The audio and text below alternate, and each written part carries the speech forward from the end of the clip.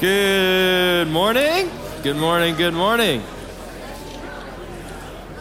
Bunch of chatty Cathys here today. That's great. I love that. My name is Ryan Toller. Have the absolute pleasure to run the college ministry here at the chapel. If you don't know me, would love to get to know you. Please feel free to come up, introduce yourself. But good to be here. I love being here on Sundays. Open up the Word of God. It has changed my life completely, and so I love just talking about it with you guys. But before we jump in, something you need to know about me is I love a good story, okay?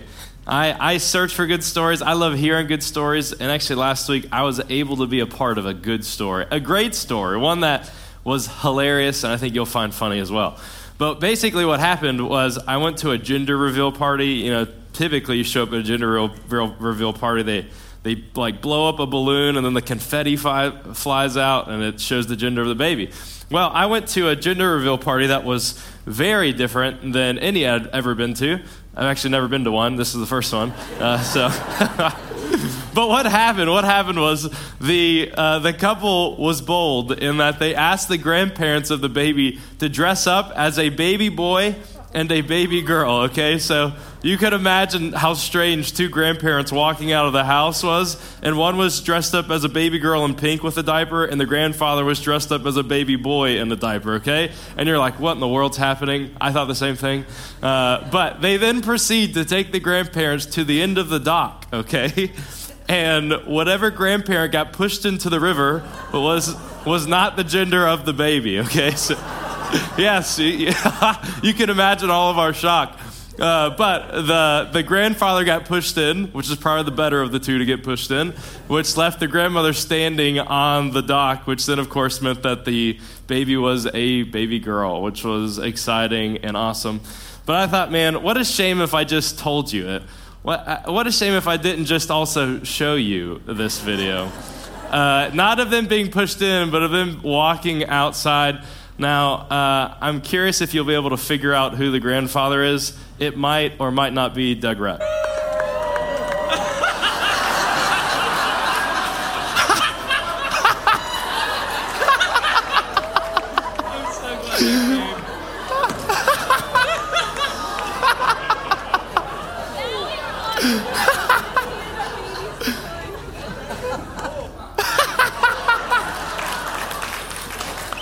Oh man, listen. If this is your first time here today, I'm so sorry. We are not a bunch of weirdos, I promise. Well, some of us are, but that was our teaching pastor, Doug. Yes, and I think I might get fired tomorrow.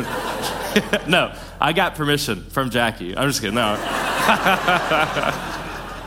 I actually got permission from Doug, believe it or not, to show that video. Why he gave me permission, I have no idea. But please remind him and bring that up next time you see him. What's that? What'd you say? I didn't hear that. He's got nice legs. Oh, he's got... We're on the live stream. Oh, man. I know. He's going to get me back. There's no doubt about it. He's going to get me back. Oh, man. But... well, I love that because, first of all, Doug's just a fun guy, and it shows he's still got some student ministry blood in him. That's what I like about it, right? It's been 20 years, but it's still in him. We do that stuff all the time in student ministry. But this is going to be the worst transition you've ever heard. Open up your Bibles to Daniel chapter 1. And we're going to be in the book of Daniel for 2 weeks. We're going to take a pit stop and to look at this principle of how to be true to God under pressure. What I love about Daniel is there's going to be 4 characters in the beginning of it that are going to just exemplify that in a really cool way. And what's cool also about Daniel is it's kind of a flashback from Nehemiah. We've been in Nehemiah for these past months, so to speak. And Daniel is what, in the book of Daniel, we see how Nehemiah and the people show up in a foreign land. So we're going to get a flashback to see how did Nehemiah start there, and Daniel will help us to see that. But all looking at this idea of how to be true to God under pressure, which these four young Jewish boys are going to show us. And so the book starts out with pressure mounting, which is kind of this first slide, that the pressure is mounting in Israel, and that Israel is walking away from the Lord. During this time, there's this king. His name is Jehoiakim. He took Israel, which was at a good place under the king Josiah, and he took Israel to this terrible place where they weren't worshiping God and they were doing all these terrible things. And it had been 12 years of a bad king.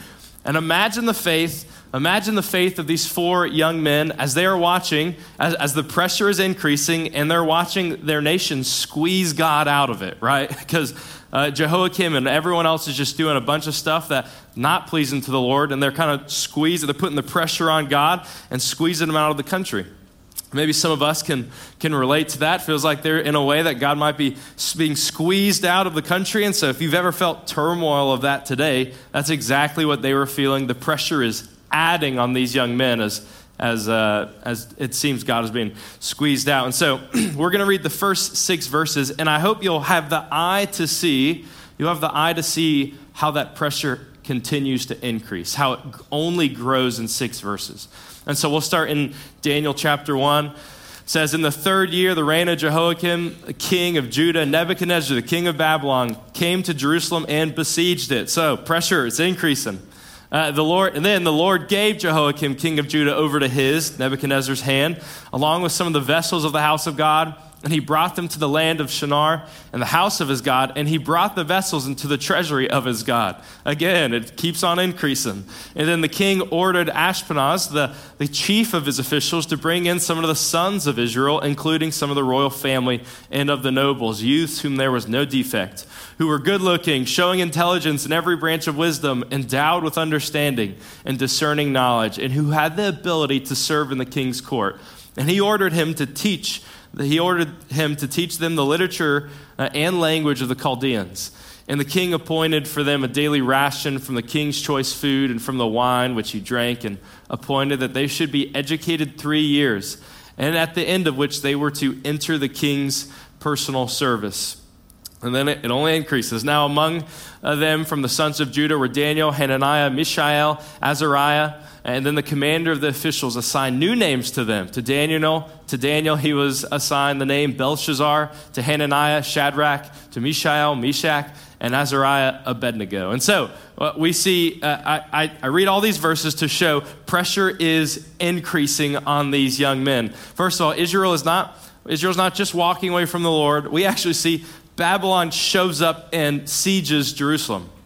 If you don't know what a siege is, all it is literally a military tactic to put pressure on a city, to squeeze the people out by squeezing all their resources, the water, their food, you name it. They surround it and they put pressure on it. And so Israel's walking away from the Lord. You can feel that squeeze, that pressure. And then Babylon shows up, puts to siege Jerusalem. And then we see in verse 2, Babylon conquers Jerusalem as well. And they don't just conquer Jerusalem. In the same verse, we see Babylon disgraces God, where they ransack the temple. They take all the holy objects in the tabernacle and they bring them back to Babylon and put them at the feet of a idol, of a god of Babylon. And you might say, well, how is pressure increasing? And I'm just trying to show it is if these young men are a mustard jar. This isn't a jar. This is some bottle. I don't know how that works. If these young men are a mustard bottle, their faith is being squeezed, right? Their faith, the pressure is on their faith to leave them, because God gave them a promised land. He gave them a promised people, and he gave them a promised nation. And by verse 5, that promised nation is no longer, it's totally conquered. That promised land is not theirs anymore, it's Nebuchadnezzar's. And that promised people, as we see in, I think, verse 6, has been ripped away from the people of God. They're being taken away. And so if I'm living in that time, I'm thinking, God, why didn't you show up? Where are you? Why are you not here? You said you protect us. You said you would provide for us, and yet I'm in a land far, far away, and that pressure is mounting. And it only continues as Babylon doesn't just disgrace God. We see the best are forced to leave, that Nebuchadnezzar grabs the best and the brightest and pulls them away from Israel. And if they had hope, I bet they feel like their hope is draining out of them, as how are we going to rebuild if the best are not here? And for those who are taken away, pressure's only going to increase because now the best are going to be forced to change. They got to change all of their ways. And the king of this time, Nebuchadnezzar, he is going to have a goal for these young men. He has a purpose in what he's doing in those first 6 verses. And that purpose is there are 4 young Jewish men, there's probably a bunch others, but there are young Jewish men who are servants of God. And his goal is going to take them to become court officials of Babylon, right? And both in their hands and in their practical day-to-day, but he doesn't just want to take them from servants of God to servants of Babylon, and just practically, he wants to do it in their heart as well, and he's really conniving in how he seeks to do that. And so he has a path. He has a path he's going to put these young men on to become servants of Babylon. And the first tactic he uses, the first tactic that the enemy of God used back then was isolation.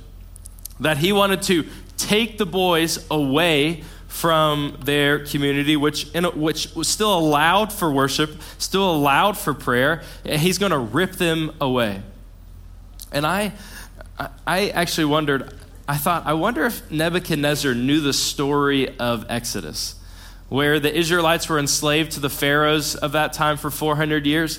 And if you know the story, the pharaohs of Egypt, they didn't separate the Israelites. They actually gathered them all together. All the Israelites, when they were slaves in Egypt, they lived in one small place, and the pharaohs worked them like mad, but kept them all together. And I wonder if Nebuchadnezzar said, no, I know how that story plays out. I'm not going to keep them together. I'm going to spread them out. Excuse me.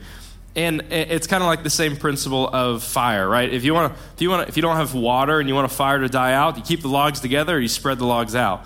You spread the logs out, right? And that's what Nebuchadnezzar's doing. He's like, if their faith is a fire, I'm not gonna allow them to be together. I'm gonna spread them out.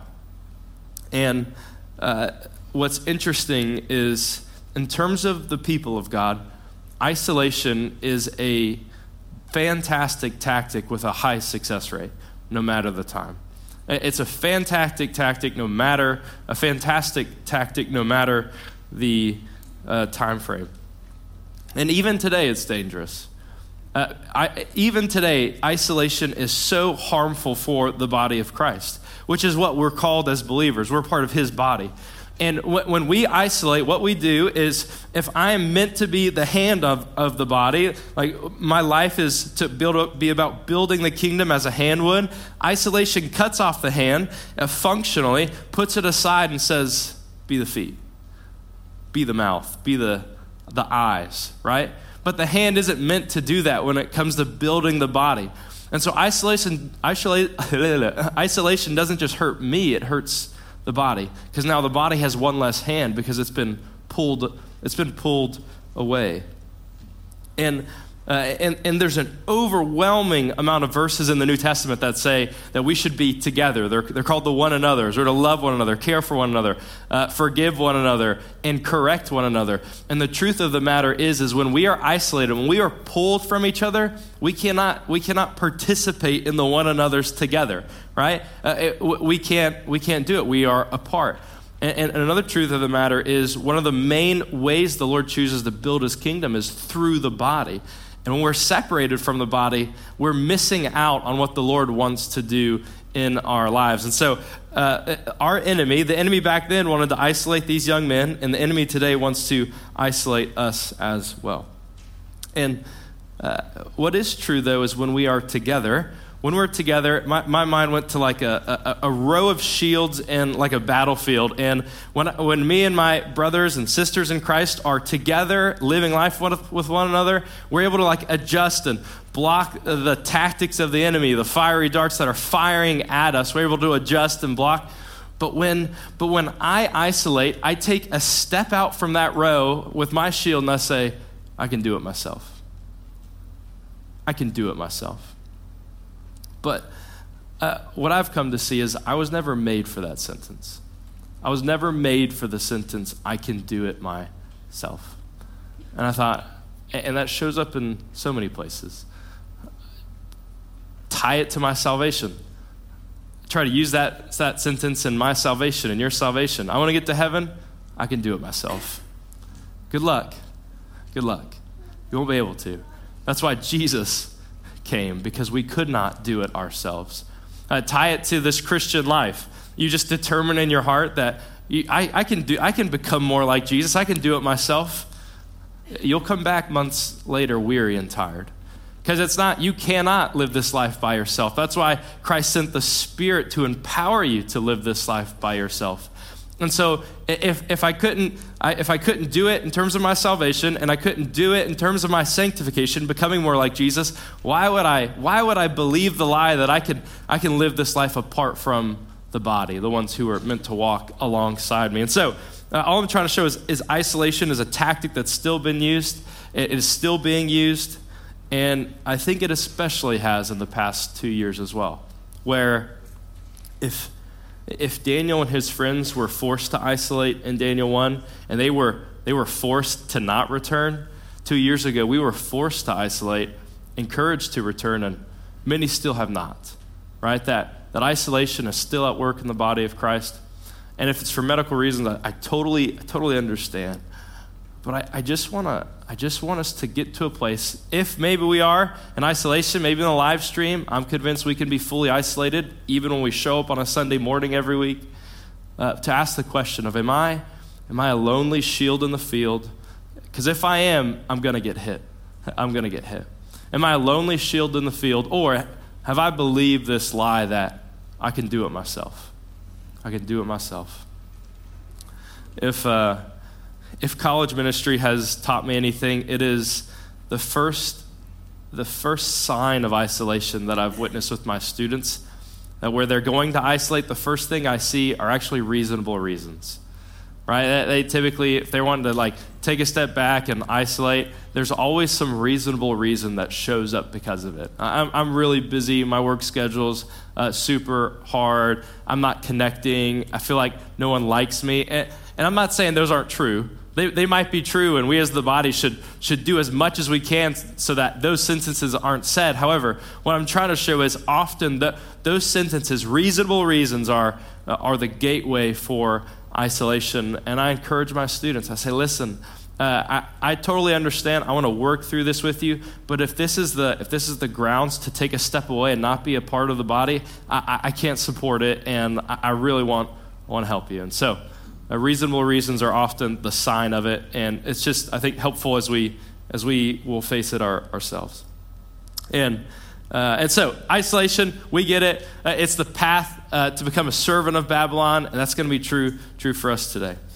But Nebuchadnezzar doesn't just seek to isolate these young men, according to the first 6 verses. He also has a hope to re-educate them. And it looks like this. Again, if these young men are a mustard bottle, Nebuchadnezzar's goal is to squeeze God out of them, to get God out of them in order to fill them with something new. I'm gonna isolate them. I'm gonna spread the logs out so that they slowly drain this old God, and then I'm going to put them in a university, which the verse shows us. For 3 years, they sat in a university that filled them with of magic and philosophy and language and literature and all this stuff. And they are seeking to fill these young men with what is new. And it's intriguing how the tag team of isolation and re-education can be a dangerous one. And we see that with our college students. Many leave Jacksonville. Many head out to Jacksonville to a new place. And they're stepping into a new city isolated because they're not a part of the body of Christ. And there's a good chance re-education is coming their way as well. And my number one words to a college student who leaves Jacksonville, the number one thing I say is find a church. Find a church. I don't care about your weekly schedule. I don't care about your syllabus. I think one of your top priorities should be that you would find a body of Christ to come alongside that can help you. And I think it's fair. I'm not saying don't send your kids to other cities. That's perfectly fine. But to emphasize the value of a church, because re-educations can be harder to combat when there is no believers beside you able to walk that life with you. And so re-education can be dangerous.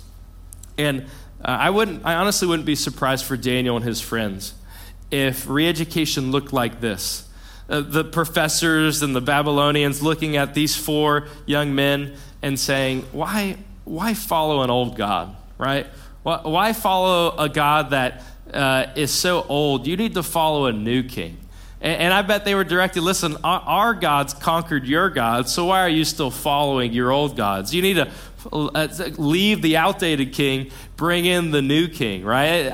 I have no doubt that's part of this re-education, kind of filling them with a new idea. And that still happens today as well. This idea of why follow an old, outdated king, right? Why follow a God that was written in a book 2,000, 6,000 years ago? Follow a new king. Follow something that is more updated and new. And typically those new kings are yourself, other people, or different types of movements. But this idea of leave the old, adopt the new is very prevalent. And we even see it in today's society.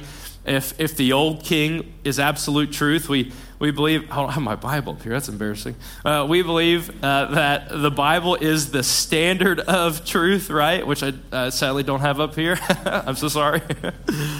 We believe the Bible is the standard of truth. And yet, if that's the old king, what's the new king? Subjective, right? Well, you don't need to hold to a standard. Whatever anyone thinks is true must be true.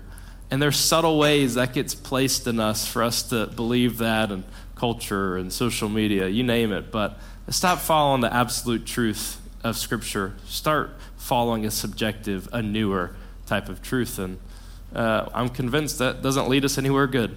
And so re-education is always happening, and isolation is always happening too. And that can be a dangerous tag team. And so Nebuchadnezzar isolates, re-educates, and he also entices. He seeks to entice these young boys. If you read in the passage, he has the king's table, the best of the best food, and he looks at these young men and says, eat. And I'm not surprised if it is an attempt for these young men to compromise in small ways, right? I'm going to get them to eat food that their dietary laws tell them not to, and they will begin to compromise. Again, I'm going to take out what they have always known. I'm going to fill them with new practices and new things. And yet, what does, my question was, well, how do they respond? And if you know the story, you're already aware, but I love verse 8. And this is how they respond to the king's table. And it says, but Daniel made up his mind that he would not defile himself with the king's choice food or with the wine which he drank. And I asked the question of why. I had to ask, I thought, why is he defiling himself here? And the Bible doesn't give us a clarification on why, but it seems the majority of people believe the food and the wine was offered to idols before it was placed on the king's table. It's kind of the assumption here. And so that's how I moved on in the passage as well, is with that idea that there's a high chance the food was offered to the gods of Babylon, and then the best of the best was placed at the king's table to be a blessing. This is the king. He gets the best that was offered to our gods first. So that seems to be the answer. I can't slam a gavel on that, but could be the option there. So we'll start here. So he sought permission from the commander of the officials that he might not defile himself. Verse 11. But Daniel said to the overseer, whom the commander of the officials had appointed over Daniel, Hananiah, Mishael, and Azariah, he said, please test your servants for 10 days, and let us be given some vegetables to eat and water to drink. And then let our appearance be observed in your presence, and the appearance of the youths who are eating the king's choice food, and deal with your servants accordingly. And so, verse 8, Daniel says, I will not defile myself. And when I read that, I first asked the question, well, what's being defiled? And then the second question I asked was, well, how does he do it? Right? How can he stand before this massive table of fantastic food and say, I'm not going to? And because honestly, it'd be hard for me. And there's a ribeye on that table. I'm going for it automatically. But he doesn't. He just doesn't. I said, how? And the first way I saw that he doesn't was really intriguing because it's not obvious in the passage, and yet it shows up. Where Daniel shows, how do we be true to God under pressure? And it reveals in who Daniel went to first. First of all, I believe he went to the Lord. But before he goes to the official, do you know who he goes to? his friends, right? Nebuchadnezzar seeks to isolate. He seeks to pull them away, to spread out the logs. But Daniel, actually, the first thing he does, it appears, is he goes to his friends and they say, let's not defile ourselves together. Daniel doesn't isolate, he actually gathers together. And how do I see that? Well, but when he goes to the official, do you see his words? Observe your servants, check our appearance, test us. He's not talking about himself. He's talking about his group of friends together, that there was a conversation where they agreed together they would not defile themselves with this king's table. And if there is a proneness to isolate when things get hard, Daniel here shows us that our step should be to gather together with people of the same conviction. And I'm convinced it's actually one of the greatest gifts that God gives Daniel is friends of the same conviction.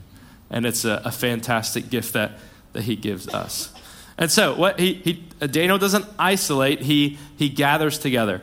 And secondly, I think Daniel also, he's going to remember the word of God. And how does he do that? Well, if Nebuchadnezzar's hope is to re-educate, change his loves, Daniel and his friends are going to not re-educate, but actually remember what God has said. And if this king's table, the food was food and wine offered to idols before, I think Daniel looked at this table with his friends and said, no, I've seen this story play out before in Exodus 34. That God had spoken on something like this before, and I'm not going to take a step into it because I remember the words of God. And I'm not surprised if Daniel and his friends had much of the Torah memorized by now, because they were extremely intelligent. They were probably under a rabbi, and yet I think their memory shifted to Exodus 34. And what happens in Exodus 34 is God is talking to Moses, preparing Moses to take the people into the new land. And this is what God says to Moses, that I think they remember. Watch yourselves that you make no covenant with the inhabitants of the land into which you are going, or it will become a snare in your midst. But rather, you're going to tear down the altars and smash their sacred pillars and cut down their Asherim. For you shall not worship any other God, for the Lord, whose name is jealous, is a jealous God. And this is where I want us to focus is this verse. I think there's a good chance, if that table is food and wine offered to idols, otherwise, God says you might make a covenant with the inhabitants of the land, and they would play the harlot, remember that word, with their gods and sacrifice to their gods. And someone might invite, remember that word too, and someone might invite you to eat of his sacrifice.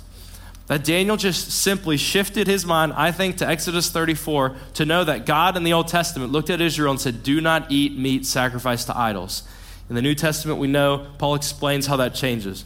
But in the Old Testament, it seems obvious to me God is not for that. Because he then goes on to say, and then you might take some of his daughters for your sons, and his daughters might play the harlot, there's that word again, with their gods, and cause your sons to also play the harlot, which is simply just another word for prostitute, with their gods. They will align themselves with new gods, not the old gods, right? And so it seems plausible to me that Daniel looks and says, no, I know what God said in Exodus 34, and I can't do that because he asked me not to. But there's also another part of this that I think Daniel remembers. He doesn't just remember the words of God, I think he remembers the actions of God. Because if Exodus 34 is right here, in Numbers 25, we have an account of the people of Israel doing the exact opposite of Exodus 34. And I told you to remember some words because they feel like similar passages, like very parallel passages. But Daniel's not just going to remember the words of God, he's going to remember the actions of God when the Israelites go in the opposite direction. And this is what happens in Numbers 25, not too many years after Exodus 34. Now, while Israel remained at Shittim, the people began to play the harlot with the daughters of Moab. For they invited the people to the sacrifices of their gods. And what happened? And the people ate and bowed down to their gods. So Israel joined themselves to Baal and Peor, and the Lord's anger burned against Israel. And so there's Daniel and his friends looking at a table, and they simply say, I've seen this story play out before, and I cannot hit the repeat button. I can't hit that button to replay this story with different characters because I know how this concludes, and it's with the Lord's anger.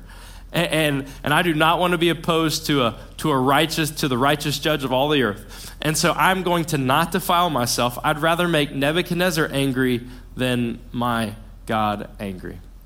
And so he just simply remembers. And so how do we be true to God under pressure? Well, we gather together, and I think we honestly remember God's word, which then allows us to reject the thing that seeks to entice us. And again, this has been a summary. A summary of Nebuchadnezzar's tactics. The enemy of the people of God in the Old Testament's tactics to separate them from God, right? To isolate them, re-educate them, and entice them. And Daniel says, no. Those things aren't going to be squeezed out of me. I'm going to gather together with people of the same conviction. I'm going to rely on the Lord. I'm going to remember the words of the Lord and the actions of the Lord, which then I'm going to reject the enticement. And Nebuchadnezzar's plans are fooled because of the conviction of these young men. And so, a long answer to that short question of how do I endure in pressure, I think that we have a answer here shown as well. But I asked the question, well, what does that look like, right? How does that play out in today's time? And some thoughts that came to mind were when your purity feels like it's because of sin, when sin approaches you and it feels like your purity is being squeezed out and desire filling you, what do? We remember like Daniel. But I remember I've been here before, and I know how this story plays out. And it is with my defilement, my regret. I always regret when I say yes, and my wandering. And so as sin takes a step to me, before I take a step to it, I force my mind to think of how this concluded last time. Just like I think Daniel did, and I'm going to choose not to. Another instance, when my joy feels like the pressure is on my joy because of a dark world and life circumstances, when pressure feels like it is being squeezed out of me, what do? I simply remember that there's a wonderful psalm that says, "Though I walk through the valley of shadow of death, I will fear no evil." Why? Because you're with me. You're with me. And your rod and your staff, they always comfort me. And so before I fill myself with despair, I want to remember how he remains with me. And so when pressure increases, I want to ask the question of, what do I need to remember right now? Where do I need to shift my focus to remember on the truths of the Lord and also his faithfulness, his actions? There have been multiple places recently where a part of my own faith has felt squeezed, like a part of it's coming out. And one of those was when I was in college. As I was a junior in college, I went through a 4 to 6 month phase where I felt like my assurance of my salvation was being squeezed out of me, that it was leaving me. And that was due to a couple of reasons. One, I hadn't seen the Lord work in a long time. I had found myself with a hard heart to my sin, and I was not relying on him. And I began to think this thought, which is a silly thought, and yet it was still bouncing around in my mind a lot, of what if I hit a hidden number of sins where the Lord says, I'm done with you. And I wasn't even in the Word of God, and when I was in the Word of God, I felt like I was hitting a wall, and I interpreted that wall to be the Lord saying, dude, I'm not even here anymore with you. Of course nothing's going to happen that's helpful. I'm not even present. And I legitimately felt like my assurance was being taken out of me from all these different reasons.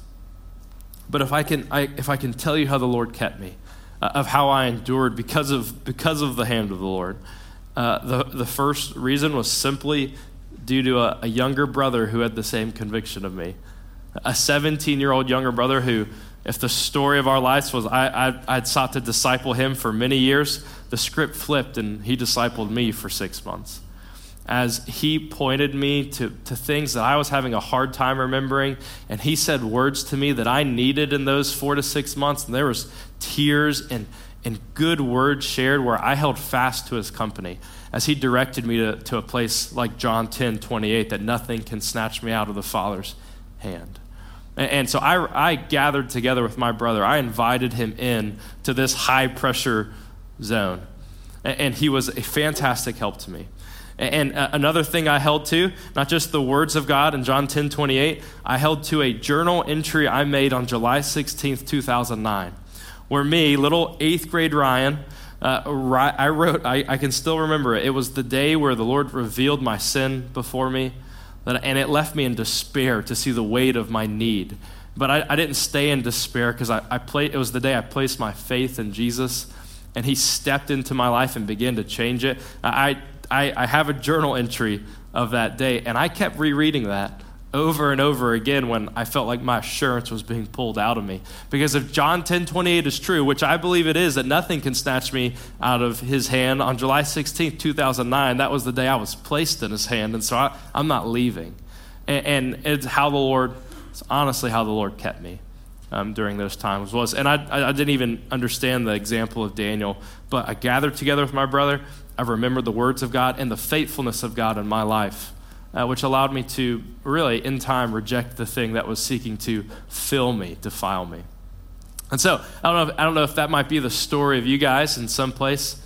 Another one, honestly, recently, and it feels strange to share, but I have been another part of my faith that's felt squeezed, that's felt like it's pulling out of me. I've been kept up really late at night with, and I don't know, I can't pinpoint the source yet. I hope to in the next couple weeks or months, if the Lord will let me. And but what has felt like it's been squeezed out of me, which feels weird to be standing up here sharing, but I'm a person like everyone else, is simply a lack of a confidence in the Lord. That there's been these abnormal amount of thoughts in my mind doubting his existence, which I'm a pastor on a website, which feels strange to say that. But the reality is I'm a person wrestling with doubts right now. And they have kept me up late at night. And things like, and they've just, and my faith isn't in jeopardy. I just find these thoughts so often in my thinking that, what if I've just made it all up, right? What if I've lied to myself to give myself something to believe in all these times? Or another one that's been prevalent, what if I have attributed the Lord's hand to a bunch of coincidences, hoping that there is a God? Because if that's the case, my job's pointless. If Jesus never resurrected, my life is pointless. And so what if I've just honestly made it all up? And that scared me, honestly, recently, to have those thoughts in my mind. But if I can tell you what's helped, if I can tell you how the Lord has kept me, it has been, again, in the same footsteps of Daniel, that first of all, I have gathered together. I've invited my wife in on this. And initially I thought I'll do it myself. But Daniel convicted me. I wasn't made for that sentence. I shouldn't do this myself. And she has been a fantastic gift to me. Someone who can pray for me, check in on me, and care for me. And secondly, I have remembered.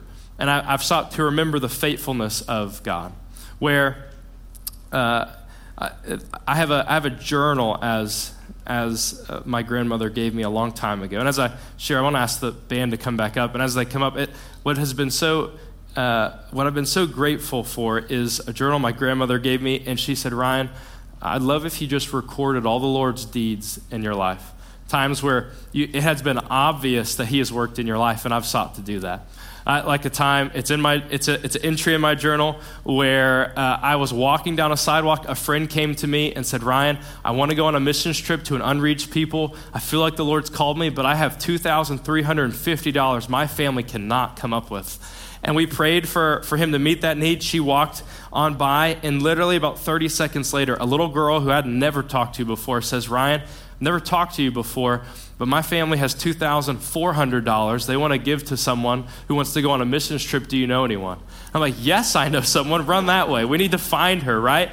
And I share this to say there are entries in that journal where I am a fool to conclude it's coincidence, and it can only be the hand of the Lord. I remember distinctively walking around my school for an hour pleading with the Lord to direct me. I had two options for my life, two pathways, and I could not decide. And I did not want to lean on my own understanding, but I wanted to acknowledge him, and he would direct my path. And so I was pleading with the Lord, I really would love to know where you want me to go. And in a moment's time, he answered. And he provided clarity and a peace into a direction. And that's why I'm honestly here today, was my wrestling with him for that hour walking around my old school. And another time, I'm a fool to conclude that is coincidence. And so I have sought to remember the faithfulness of God in my life, because there is ample upon ample. There's sand on the shore amount of times he has worked in fantastic ways. And so why would I forget? How could I forget the wonderful ways he's worked? And that has helped me to remember. And honestly, I've been holding on to Isaiah 40 a lot, as well, as these thoughts have been bouncing around in my mind. As Isaiah writes in one of the verses, he says, "Have you not heard? Have you not understood? Has it not been told to you from the beginning that our God sits enthroned above the circle of the earth, and he reigns with a mighty arm?" And he goes on to say, which I won't quote, and then he picks back up and says, "And so with whom will you compare to God? Who is his equal?" And Isaiah says, let me answer that question. "Lift up your eyes and look to the heavens. Who created all of these?" And he says, let me answer that one for you. He who created all of these, he who brings out the starry hosts one by one and calls forth of them each of them by name, because of his great power and mighty strength, not one of them is missing. And so why do you quote that? I quote that because as I have sat in my bed and these thoughts have been raining in my mind, Isaiah 40 has directed me to lift the shade of my window and just look up in the sky. That the world is way too complex to not have a creator. And Isaiah 40 has helped me, has kept me, as doubts of God's existence have been bouncing around in my mind, to be reminded there is a God, because this world is too great without him. And so I don't know where in your life has felt like things are being pulled out of you because of pressure, but I just want to encourage you in the same footsteps of Daniel, that you would invite someone in, you would gather together, because we weren't meant to do it ourselves. And you wouldn't just gather together, you would remember the words of God, and not just his words, which is fantastic in the scriptures, but also how he has been faithful to you, that you might reminisce on the wonderful things he has done for you. And in turn, I believe it will allow you to reject that enticement that is seeking to fill you. And so as Matt and the band play this song, it's a song that centers on the faithfulness of our Lord. I ask that you might stand and consider as you stand, how can, what part of my life feels squeezed, and how can I take these steps to walk in a pleasing way? Thank you.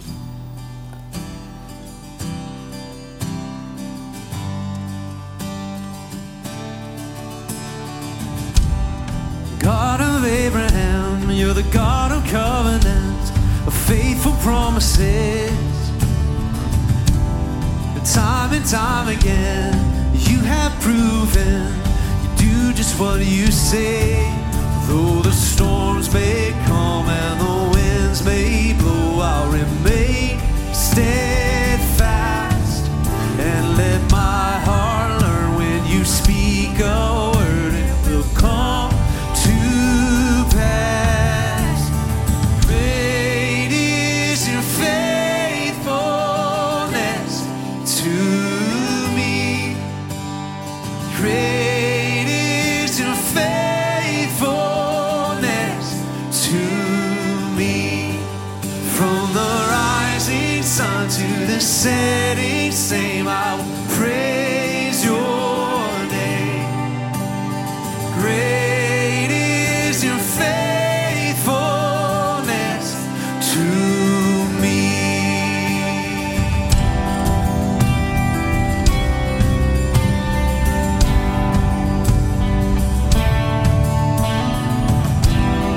God from age to age, though the earth may pass away, your word remains the same. Your history can prove there's nothing you can't do. You're faithful and true. Though the storms may come and the winds may blow, I'll remain steadfast and let my heart learn when you speak a word, it will come to pass. Great is your faithfulness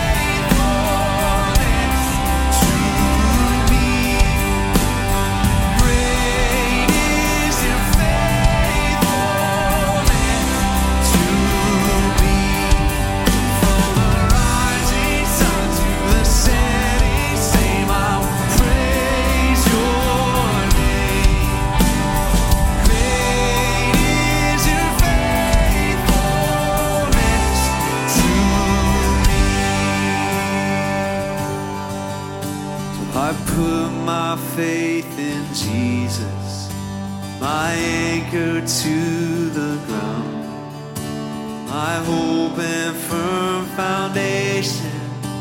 He'll never let me down. I put my faith in Jesus, my anchor to the ground, my hope and firm foundation. He'll never let me down. No, he'll never let me down. Great is your faithfulness to me. Great is your faithfulness to me. From the rising sun to the setting sun, I will praise your name. Great is your faithfulness to me.